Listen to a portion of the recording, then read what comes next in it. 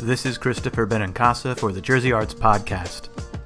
This week marked the 350th birthday of the state of New Jersey. The website, official NJ350.com, is filled with fun things to do throughout the state to celebrate, as well as fascinating articles about New Jersey's history and culture. One of those articles was written by critic and founder of the popular online magazine TV Worth Watching, David Bianculli. He's been a TV critic since 1975 and is a regular contributor to NPR's Fresh Air with Terry Gross. A resident of New Jersey, he's also an associate professor of TV and film at Rowan University. I met with Bianculli at WHYY in Philadelphia, where Fresh Air is produced, to talk about the birth of the film industry in New Jersey, which all started in West Orange, in the famous labs of Thomas Edison. The motion picture industry exploded in the 1890s. Fort Lee, New Jersey became the Hollywood of the era, the original studio system. Film had evolved from a novel experiment to big business. California has since taken the spotlight, but New Jersey remains a prominent feature in our media landscape and the public imagination. In addition to his article for official NJ350.com, Bianculli gathered together a panel of his fellow critics to put together a list of New Jersey-based or focused film and television. It wasn't a completely comprehensive list, but it was the things that made an impact for one reason or another. I mean, for television, Jersey Shore has to be mentioned, but not positively, but it has to be mentioned. Whereas on the other hand, some of the earliest films of Edison are just fascinating in every single respect, and I'm amazed that we still have them. I mean, it's so crazy to have film from it's not the 20th century, it's from the 19th century, and we still have some of those. Why do you think we see so much New Jersey in movies and television? Well, New Jersey has given us so many iconic film moments and TV moments that it's almost got its own vocabulary, which everybody understands. There was a specific episode of The Sopranos set in the Pine Barrens. Now, those of us who have lived in Jersey know the Pine Barrens, but to anybody else, that episode must have been like Hansel and Gretel lost in the woods, but it's Jersey as much as the pork store in The Sopranos is Jersey, and as much as, Snooki over on MTV is. It's all sort of here. Jersey is many places, many people, many accents, but it is a rich mine for characterization. We're still finding New Jersey as a great place to mine in terms of subject matter. The first film ever made in this country was made in New Jersey, at Thomas Edison's lab, and it was called Monkey Shines. What can you tell us about that?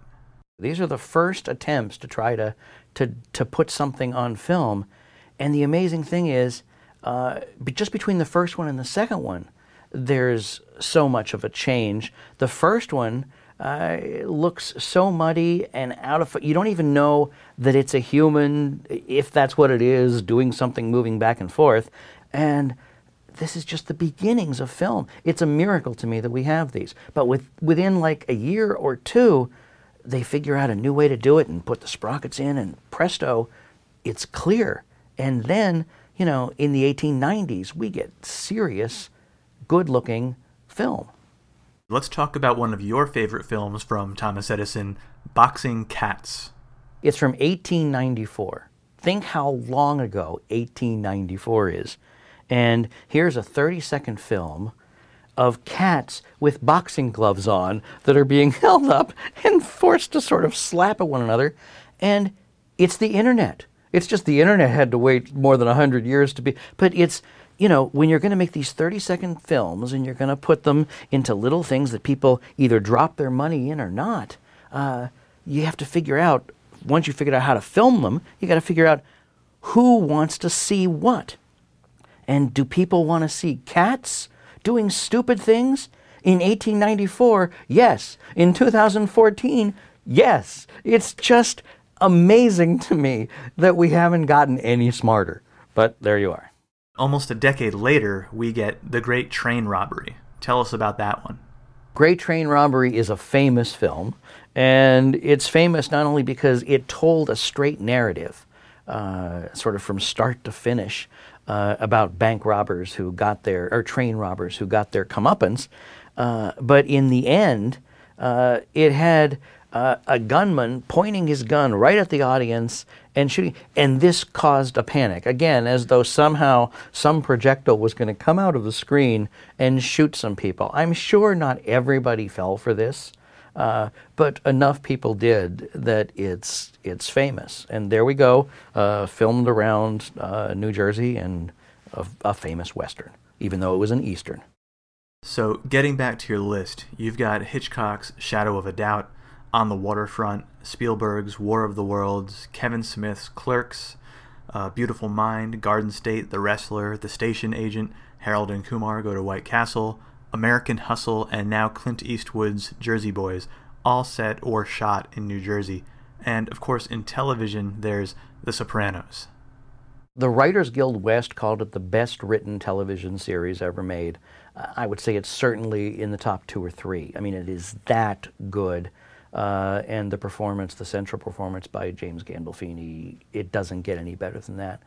And here's a show that told about a particular place and time with a particular class of people on the margins of or completely outside the law, but did it in a way that humanized them and made them both funny and scary and real and, to me, unforgettable.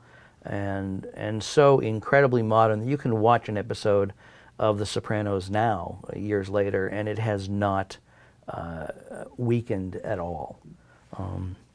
It's just one of the best TV series ever made. And more recently, but set in the past, there's Boardwalk Empire. Boardwalk Empire, to try to take Atlantic City and go back and recreate it from the Prohibition era, is a fascinating idea. And you start with Scorsese as one of the executive producers, and here you go again. I think, and HBO gave us both The Sopranos and Boardwalk Empire, so it gave us sort of the most fascinating TV shows about Jersey, past and present. So tell us about your online magazine, TV Worth Watching. Well, I started TV Worth Watching the Monday after the Friday when I left the New York Daily News in 2007. So I was like, okay, I'm leaving here, I'm going over here, and I was able to, in my farewell column for the news, say, this is where I'm going to be next if you want to keep reading me. So it just made sense to keep going somehow. The site began as a place to talk about the best of television, which I thought was going to make my workload easier because I wouldn't have to, write about the bad stuff.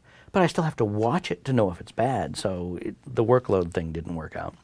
But the center of it is, what are the best things on TV that night? And if you go to the site, there's a best bets thing, which sort of says, here's the best movies, the best television, right there. And there are about a dozen active writers on it that are all chiming in with reviews of upcoming things or analyses of recent things and interviews with the people who make good television. So, we rotate our slogans on the top masthead, and one of them is "No Kardashians," which I think explains it as well as anything can. We're paying attention to what we think is the good stuff. In your many years really studying television and film, what strikes you the most in terms of how the medium has evolved? A lot of people think what's on TV is better than the movies these days. It's fascinating if you take a long view of television. It began with these high aspirations. Live TV, New York. It really did some great stuff and wanted to keep doing great stuff. And then it became a pacifying medium and just going for the broadest possible, audience. And for a while it was dumbed down. But here in the last 10, 15 years, we've seen this new renaissance. And now I would agree. I think that television, on average, is better than film, on average. And it's remarkable to see how many writers and producers are thinking of television as a novel, as a story with a beginning, a really interesting middle, and a solid end. And it's so satisfying as a viewer, and it makes my job harder as a TV critic but I'm so happy that it does. Critic David Bianculli is the founder of TV Worth Watching and is an associate professor of TV and film at Rowan University.